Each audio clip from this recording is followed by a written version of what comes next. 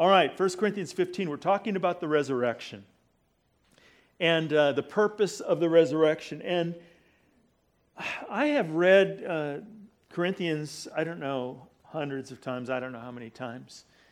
And I've always known the importance of the resurrection, but I'm gaining some new appreciation for just the import of this whole truth and understanding of the resurrection. And I hope this morning really blesses you. It really did me. In the first 11 chapters, we talked about the power of the resurrection. And we talked about how the resurrection was not just some story the disciples made up to convince everybody that Jesus was risen from the dead, but that he really physically, historically, dynamically rose from the dead. That Paul says over 500 brethren saw him at one time. The 12 apostles saw him, and they were willing to go to their death because of that truth. It changed their life forever. And the scripture that we really focused on last week was this scripture in 1 Corinthians 15:10. That says, "But by the grace of God I am what I am, and his grace toward me was not in vain. But I labored more abundantly than they all, yet not I, but the grace of God which was with me." So God's grace and the resurrection power of the Lord was imputed to Paul in such a way that he was changed forever, and he didn't just rest on his laurels on that one-time experience, but he realized that that resurrection experience was to change his entire life every day. And in Romans chapter 8, verses 10 and 11, he said, "If Christ is in you, the body is dead because of sin, but the spirit is alive because of righteousness. And if the spirit of him," listen, "who raised Jesus from the dead dwells in you, he who raised Christ from the dead will also give life to your mortal bodies through his spirit who dwells in you." Now, he was speaking there primarily about the bodily resurrection. But it's much more than that. You've got resurrection power within you every day of your life. Every day of your life. And we have to respond to that and put that to work. So, Paul now, he addresses a bunch of false teachers. And there were teachers there that were teaching that the resurrection really didn't happen. That Jesus came in spirit and appeared to them in spirit, but he really didn't appear bodily. And John wrote about that in 1 John. He said, "You'll know the spirit of truth from the spirit of error, for everyone who says that Jesus Christ has come in the flesh is of the spirit of truth." And so there was this growing deceptive group that was starting to say that everything was spiritual, that there was no bodily resurrection, that it's all about just the spiritual truth and awareness that they were going to have. And it doesn't really speak to our life, this whole thing about the resurrection. Paul was off base, and so Paul then begins to remind them about the purpose of the resurrection and what God intended to do when he raised Jesus from the dead and how that impacts our lives. So I want to look at these verses. First of all, verses 12 to 13. And the first point I want to make is this. The resurrection reminds us that we are called to walk in a miraculous faith. Now, all of us have been disappointed in life. All of us. And if you've been a Christian long enough, you've prayed for something that didn't happen. Right? And you can try to explain that away, but we don't always have explanations. You've asked for something, it didn't happen exactly the way you asked, or you prayed over someone to be healed and they died. I mean, there's disappointments in life that we just can't answer. And sometimes when that happens, when the answer doesn't come the way that we think it should come or in the time frame that we want it to come, we're tempted to start to think that maybe this whole stuff about God being a miracle-working God really is just more of a fantasy than reality. We all face those doubts. And the empty tomb reminds us. I mean, that stone rolled away, that empty tomb that was never answered in history, reminds us that we serve a miracle-working God.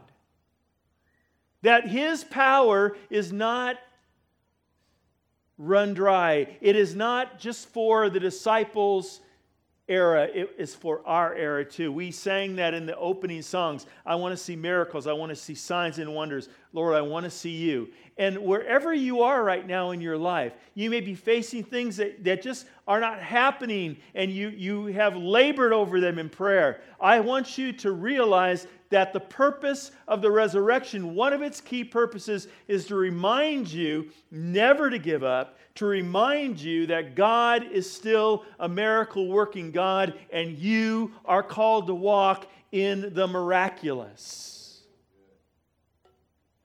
Verses 12 to 13. If Christ is preached that he has been raised from the dead, how do some among you say that there is no resurrection of the dead? And if there is no resurrection of the dead, then Christ is not risen. Verses 14 to 15. And if Christ is not risen, then our preaching is empty, and your faith is also empty. Yes, we are found false witnesses of God, because we've testified of God that he raised up Christ, whom he did not raise up, if in fact the dead do not rise. So in verses 12 to 13, to reject the resurrection is to reject the miraculous nature of God. And vice versa, to affirm the resurrection is to affirm the miraculous nature of God. Do you understand that? And our whole faith stands on this one thing. If Christ did not rise physically from the dead, then nothing that I'm saying to you this morning has any meaning or merit. Why would we just even stay in a room that doesn't have proper air conditioning? It'd just be time to go home if none of this was true. But because it's true, I'm willing to sweat. I hope you are too. Glory to God. Let's sweat together. Now, verse 14, to reject the resurrection is to reject not only the miraculous nature of God, but the fact that he's working in your life to fulfill his promises completely. Philippians 1:6, he who is proclaimed and promised a good work in you will also complete it until the day of Jesus Christ. There's not one promise that God's spoken over your life that he will not bring to pass. Now notice I said that he's spoken over your life. Not necessarily that you've spoken over your life.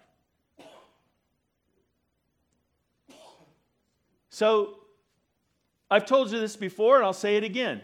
Every time I get on a plane, I say this long prayer. I cover everything. But every time I get on a plane, I realize that if my calling and my purpose is not fulfilled, I'm walking off that plane. Because God is going to fulfill his purposes in my life. Now, there have been a lot of purposes that I've added to his purposes. And they haven't come to pass, and I've had to lay those on the shelf. But the things he's spoken over my life, brothers and sisters, he's going to complete if I'm faithful to him. Don't be weary in well-doing, for in due season you'll reap a harvest if you don't lose heart. And I want to tell you, don't lose heart this morning, because you serve a miracle-working God, and that empty tomb reminds us that God is still in the miracle business. The fact that you're here this morning and that you're saved and that you know you're going to heaven and that you're redeemed is the fact that he has worked a miracle in your life, the greatest miracle of all. He's given you a new heart. He took out that old stony heart that was cold and angry and filled with sin and broken, and he gave you a heart of flesh, a heart that could love him, a heart that could have communion with him, a heart that could talk to him, a heart that could hear his voice. He's called you his precious sheep, and he's the great shepherd. And you know that even though you walk through the valley of the shadow of death, you never have to fear any evil because he's with you. His rod and his staff will comfort you. Now, there are those who preach a gospel without power. Paul tells Timothy in 2 Timothy 3:5, they all act religious, but they will reject the power that could make them godly. Stay away from people like that. I want to tell you, I want to hang around people who believe God. I want to hang around people who pray with a belief in God. Hebrews 13:8, this is from the Message. There it is from our standard text, but I love this from the Message. For Jesus doesn't change. Yesterday, today, tomorrow. Listen, he is always totally himself. Jesus doesn't change. Yesterday, today, and tomorrow, he is always totally himself. Point number 2 that I want to make is that the resurrection reminds us that this life is not our final destination. Most of us live as if this life is everything. It's all that we're ever going to accomplish or do. The fear of death comes from a very root of that fear. And when you reach midlife, you go through a midlife crisis. Some of you think I'm going through another midlife crisis since I got rid of my convertible and got my Charger. But that's just, you don't know me that well. I'm just going back to my original roots, my Mopar roots. But I realize that this life is not it. And when I look over my life, I can be disappointed. Listen, every one of us, when you reach 20, when you reach 30, when you reach 40, when you reach 50, when you reach 60, I don't care what age it is, but every milestone birthday, you look back over your life, did some of you think this? Boy, I really haven't done what I thought I was going to do. Anybody brave enough to raise your hand if that's true? Yeah, all over the place. Yeah. Man, my life, I thought by this time I was going to have this or accomplish this or be here or that. And but I want to tell you, if we're so focused on this life and we don't see that our life goes beyond this life, that we're preparing now for eternity, it's like hanging out in kindergarten and getting discouraged that you can't be on the high school football team. This life is like kindergarten. And it's going to be over. Faster than we think. The years go by faster and faster and faster. The older you get, I thought, man, they go slow down. Maybe they'll slow down. And they just this is already August, right? And we just had our congregational meeting yesterday to start the new year, and now we're already looking at Christmas. How many of you have seen the stores are already looking at Christmas? And the years go like zoom and zoom. And little 3-year-old, 4-year-old kids are now going to college. How does that happen? In a blink of an eye, Mom, right? In a blink of an eye. Verses 16 to 17. For if the dead don't rise, then Christ is not risen. Verse 17. And if Christ is not risen, our faith is futile, and you are still in your sins. I wanted to make one note about when Paul said about it being preaching empty and your faith being empty. The word empty there in the Greek means an empty vessel destitute of anything of value. And then he goes on in verses 18 and 19. He says, then also those who have fallen asleep in Christ have perished. And if in this life we only have hope in Christ, we are of all men most pitiable. Tell you something. The Bible is full of a lot of wisdom. But if all we're using the Bible for is wisdom, we may improve our life to some degree, but it's still a temporal life that's going to end, and there's no hope of an eternal life with that. If Jesus didn't rise from the dead, we're not going to heaven. If Jesus didn't rise from the dead, I'm never going to see my mom and dad again. If Jesus didn't rise from the dead, if you've lost a child, and you know the pain of that, you're never going to see that child again. If Jesus didn't rise from the dead, this life is all there is, and I'm just depressed right now because I didn't do my bucket list. I don't even have a bucket, let alone a list. But thank God that Jesus is risen from the dead, and Christianity is not just about what wonderful teachings. Jesus wasn't crucified for his wonderful teachings. He was crucified because he called out the truth in a broken and hurting and dark world, and he said to the religious leaders of his day, "You brood of vipers." He said, "Woe to you hypocrites." He said, "Woe to you Pharisees and scribes," and he called them to the carpet for their hypocrisy. That's why Jesus was crucified. John the Baptist didn't lose his head because he ate locust and wild honey and wore funny clothes. John the Baptist was beheaded because he said to Herod, "Hey Herod, you married your brother's wife, and that's not lawful. And the brother's wife didn't like that, and she got her daughter involved, and you know the story. That's why John was beheaded. And Paul spoke out the truth, and he spoke about the resurrection. And he spoke about the resurrection of Christ, and that's why he was killed. The resurrection proclaims that we're set free, listen, from both the penalty and power of sin. If we're only forgiven in this life, but we're not transported into the next life, and there's not an eternity, and we're not going to be bodily raised with Christ, then we just have a philosophy. We don't have a faith. Verses 18 to 19, we read that. It says, the resurrection proclaims that the hope of eternal life is not merely a hope. It's our blessed assurance in Christ. It's not just a hope.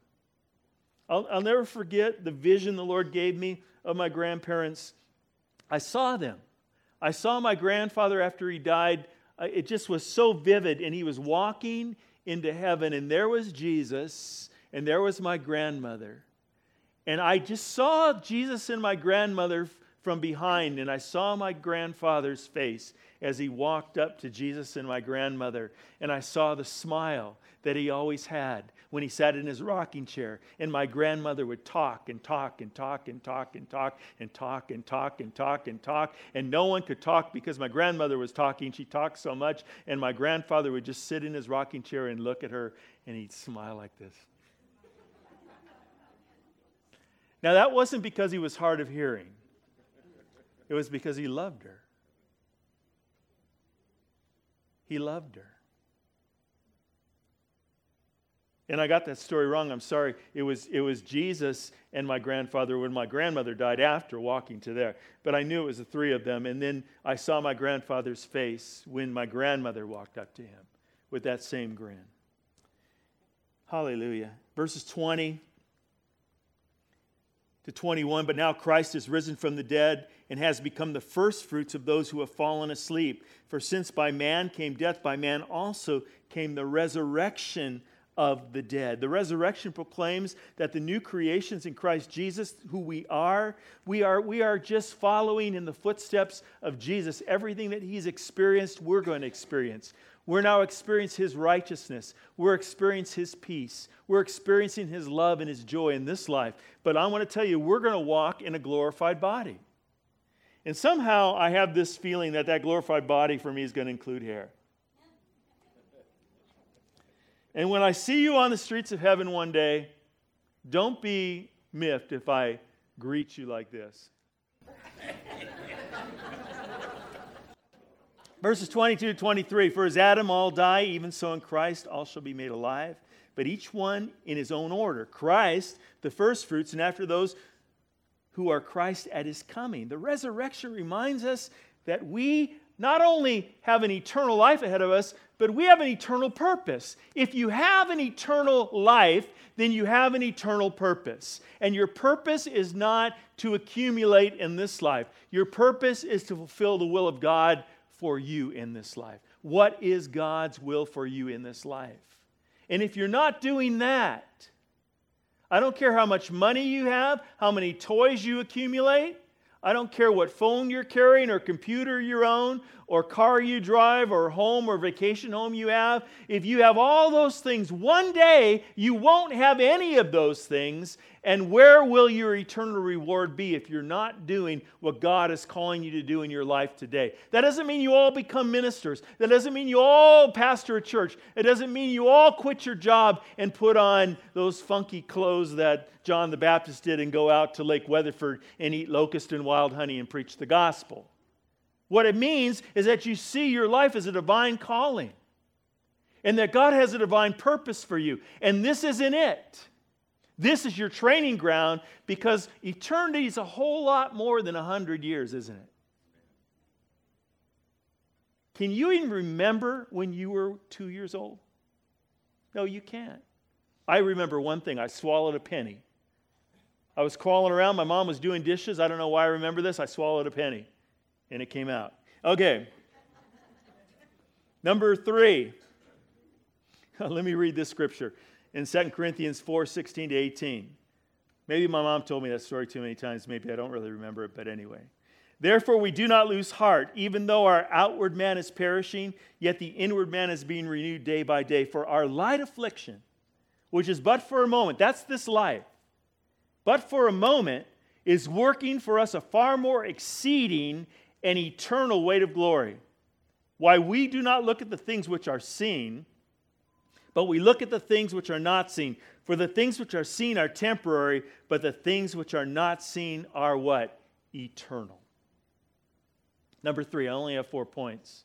And so if I'm done quick, I'll let you out early because it's getting hot in here. Number 3, the resurrection proclaims that God is fulfilling all His promises through Jesus Christ our Lord. The culmination of all things, not just the things of redemption, but listen, the culmination of everything is wrapped up in the resurrection. Did you realize that? I'm going to show you some verses here that maybe none of you have thought about before. But I love it that Eddie sang that song. 2 seraphim, and then it goes the Father, the Word, and the Holy Spirit. Because it's going to make my point. Verses 24 to 25. Then comes the end. Paul's talking about the resurrection. When He delivers the kingdom of God, kingdom to God the Father, when He puts an end to all rule and all authority and all power, for He must reign, notice that, for He, Jesus, must reign till He has put all enemies under His feet. And we read in Hebrews chapter 2, 8, and 9, you've put all things in subjection under His feet, talking about Jesus. For in that He put all in subjection under Him, He left nothing that is not put under Him. But now we do not see all things put under His feet, but we see Jesus. And isn't that the truth? We know that everything's under the authority of Christ. I hope you know that as believers. But when we look at the world, it doesn't look like it sometimes, does it? And that's an objection by a lot of people who don't know the Lord. They say, if God is in control, if God is a God of love, then why is all this evil? But when you read the book of Revelation, you understand that God is working out His full plan for mankind, from the fall of their sin all the way to the restoration of their lives and the total redemption and resurrection, the physical resurrection of their bodies. And so Jesus right now is still in a glorified body. He is still in the same state He was when He rose from the dead. He is now seated at the right hand of God the Father. He's still reigning in that capacity as the Son. But that's not going to be all the time. Look at the next couple verses. The last enemy that will be destroyed is death. So as you read the book of Revelation, the last thing that happens is that Satan and Hades, death, are thrown into the lake of fire. You see, the last thing that's going to be destroyed is going to be the enemy himself and death itself. And Jesus now is reigning as our Lord and Savior until the last enemy is destroyed, which is death. Verse 27, for He has put all things under His feet. But when it says all things now are under Jesus' feet, it's evident that He who put all things is under Him is accepted, meaning that the Father is not under Jesus' feet. And so we find that Jesus placed Himself willingly, even though He's equal with God, under the Father in this role as the Son. Are you with me?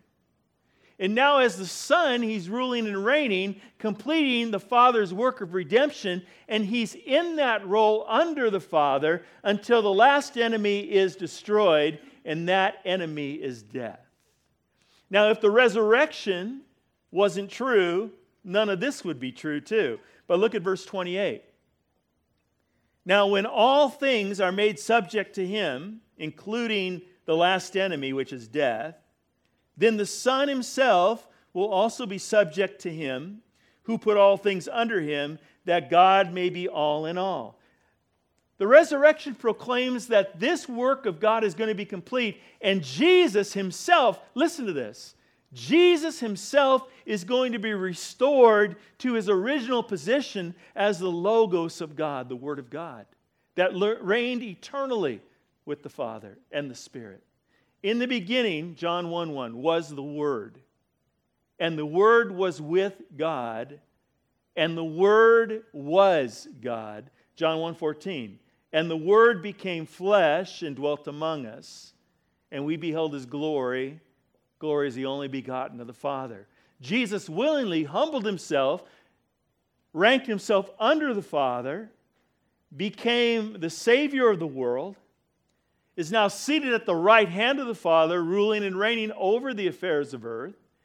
Everything has been placed under His feet, yet there's a process of this whole work of redemption. And the last thing that's going to happen is when death is destroyed and we are resurrected in our bodies, whether that's instantaneously, meeting Him in the air, or those who have died before, where their bodies are raised and reunited with their spirits. And when that's done, there'll be no more crying, there'll be no more death, there'll be no more evil, there'll be no more sin. And when that happens, He'll come to the Father and He'll say, Father, your work is completed. And it says, then He Himself will lay down that role. And He then will take His role as the Word. I lost the back of this. And God will become all in all. Thank you, sir. And God will become all in all. When you read the book of Revelation, you read that we all now are in the presence of God, chapters 21 and 22, and that there's no need for the sun or for the light because the glory of God is our light. And so now we wait for Jesus to fulfill all of this so that we can be restored back into the relationship that Adam and Eve forsook in the Garden of Eden. And what a wonderful promise and purpose of the resurrection. At the final resurrection, when Jesus ushers in the new heavens and the new earth, He will cease to operate as the Son of God and will be fully restored to His eternal role as the Logos of God, the eternal Word. And the last point, worship team, come on up. The resurrection is our call to suffer for Christ and the very reason we're willing to lay down our lives for the faith. Look at verse 29. I was there. Verse 29. Otherwise, what will they do who are baptized for the dead if the dead do not rise at all when they are baptized? Why then are they baptized for the dead? Okay, what does that mean? I don't know. In fact, no one really knows. And if anyone says they know, they're not being honest with the text. There are dozens of different explanations for this very troublesome verse. In fact, some cults have taken this verse and they've used it as part of their doctrine of their faith, where they are using genealogies to find out all the dead people in your family so you can be baptized for them to bring them into the faith. That isn't what the Bible's talking about. We really don't know what it's talking about. We don't know. Paul never mentions it again. We never read about it in the book of Acts. We never read about it anywhere else. Even the church fathers were stumbling over this verse. What did Paul mean? Was he referring to a cultic practice? Was he referring to some practice of a sect of the church? What was he talking about? No one knows. It doesn't really matter, because here's what matters. Whatever it was, without the resurrection, it didn't mean anything. And I want to tell you, whatever it is in your life without the resurrection, it doesn't mean anything. That's the point. Verses 30 to 32. And why do we stand in jeopardy, Paul says, every hour? I affirm by the boasting in you, which I have in Christ Jesus the Lord, our Lord, I die daily. If in the manner of men I have fought with beasts at Ephesus, what advantage is it to me? If the dead do not rise, let us eat, drink, for tomorrow we die. The Apostle Paul was stoned, he was thrown over, shipwrecked, he was whipped, stoned 3 times. Some people believe that the thorn in the flesh was that actual torment and torture that Paul went through.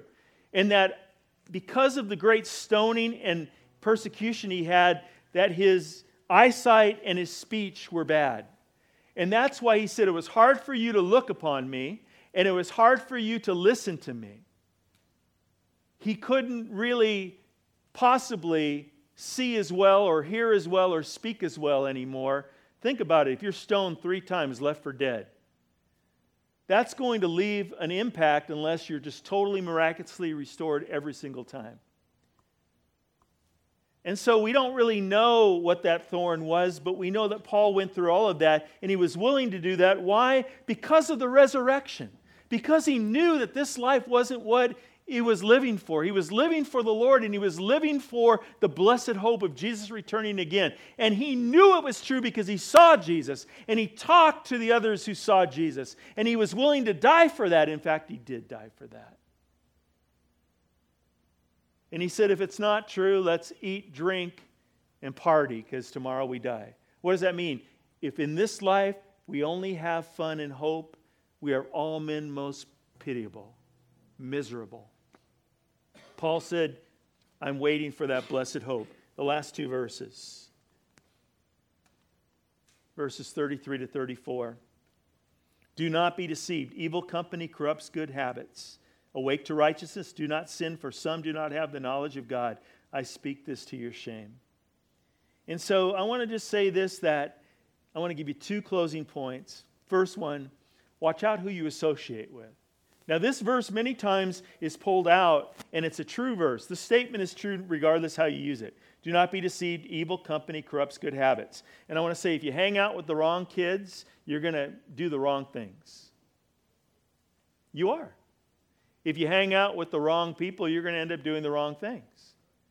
However, I want to turn it within the context of the text. If you hang out with people who don't believe in the resurrection, your faith is going to be diminished, and your ability to walk in the miraculous faith that God has called you to walk in is going to be nullified. Because if you're only hanging around people who doubt, if you're hanging around people who don't believe that the Word of God is the inerrant, without error, authoritative, fully complete Word of God from His heart to your heart that gives you everything you need for righteousness, for life, for training, for godliness, if you don't believe that, your faith is going to be diminished. And you're going to be looking for solutions within your own power. You're going to be looking for solutions within your own understanding. And you're going to be constantly frustrated because you're going to go from failure to success to failure to success. You're going to bounce around like a ping pong ball rather than going from glory to glory, which God wants you to do. So you need to hang around people who have faith. You need to hang around people who believe in the resurrection. You need to hang around people who believe in the Word of God.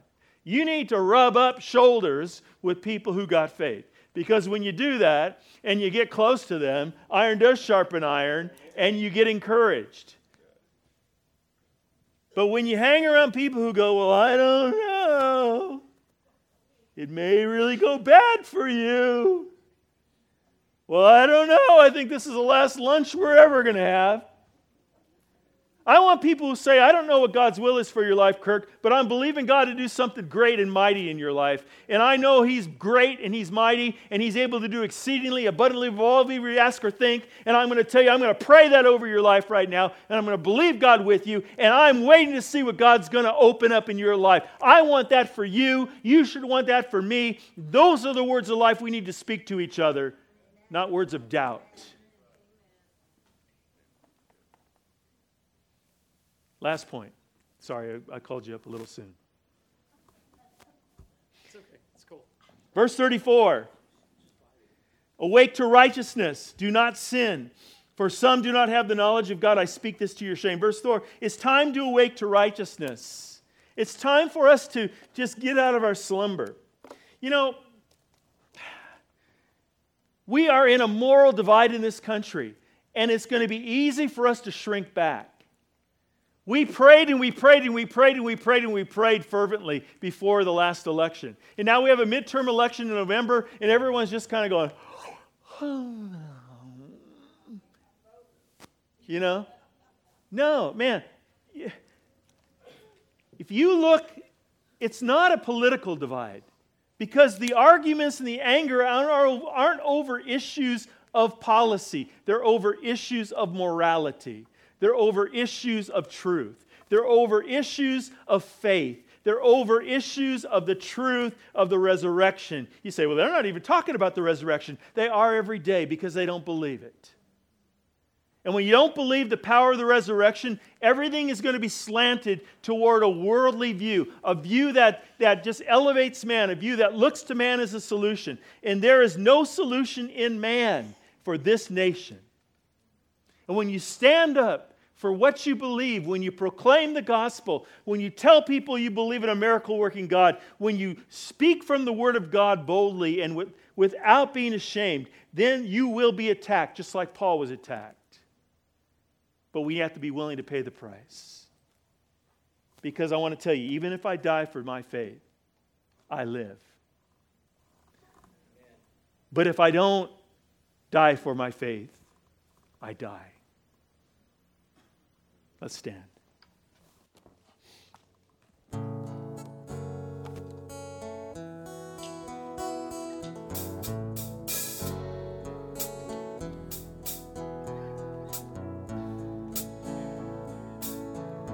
Reaching out for just one touch, with nothing left to lose. You saw what's broken, my heart is wide open. I've nothing left to lose. Rescuer, I'm on my knees again. Deliverer, humbly I ask for you to say the word, and I will be free. Say the word, I'll be made whole. At your word, mountains are moved, seas that are raging will calm when you say the word.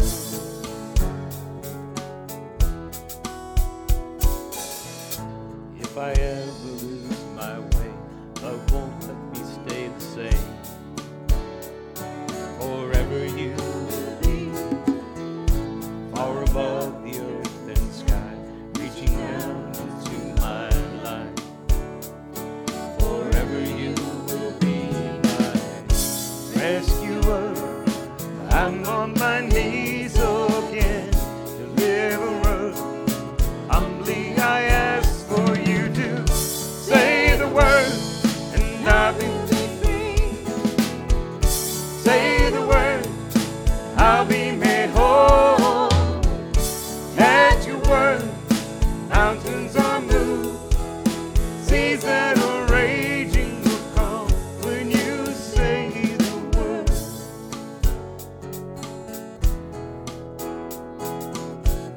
Rescuer, I'm on my knees again.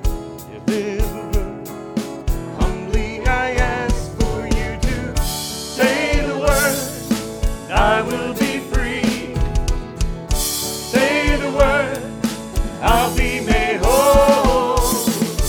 At your word, mountains are moved, seas that are raging will calm when you say the word, I will be free. Say the word, I'll be made whole.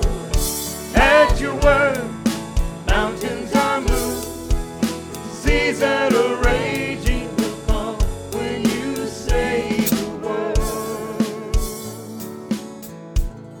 Hallelujah. We're just going to close with that song. But just bow your hearts with me very quickly. I just sense that I feel that there's some in here this morning that your faith was like sitting on the edge of the fence. You believe in Jesus, you love him, but yet there wasn't an excitement in your faith. There was no power in your testimony. Disappointment had crowded out all of those things. And life had just been beating you down with disappointments, and the enemy's been just following that up with a whisper. Yeah, sure, God's a miracle-working God. Yeah, tell me about that with the situation you've just walked through. Yeah, what about your prayers that weren't answered? And I believe the Lord would just come to just overshadow you right now with His love, and just to let you know that not one tear that you cried has been lost, but it's been kept in a bottle and stored before Him. He has heard every cry of your heart and every ounce of your suffering and every moment of your disappointment. And He's been waiting just for you just to come and just put your hands out before Him empty and ask Him to be your rescuer. Not to try to fix it, not to try to make it happen, but just empty you come. And you just say, Rescuer, I'm on my knees right now. Deliverer, humbly I come. Speak your word over my life. Oh God, rekindle the flame of my love and my passion for you. The things of the past are under the blood. The things of the future are in your hands. Now just show me the next step to take, Rescuer. And I'll rise up in newness of faith and of love and of hope and of joy. And I'll proclaim that the resurrection speaks to me. It reminds me that I have a miraculous faith. It reminds me that this world is not my home. It reminds me that you're fulfilling all of your promises and that everything culminates in the resurrection. And it reminds me right now that I need to live a life that's willing to die so that I can live a life that's willing and worthy to live. So Lord, we come and we ask you to do that mighty work in our lives. In Jesus' name. So I dismiss you. I'm just going to ask if Mission Sandy would come up, and Terry and Tracy, and I'm going to just give you a blessing, and then they'll be here to pray with you if you need further prayer and ministry. May the Lord bless you and keep you. May the Lord make His face shine upon you and be gracious unto you. May the Lord lift His countenance upon you and grant you His peace. Go and be blessed today. Do one more thing for me. Get in your cars, crank up the air, and enjoy your day. God bless.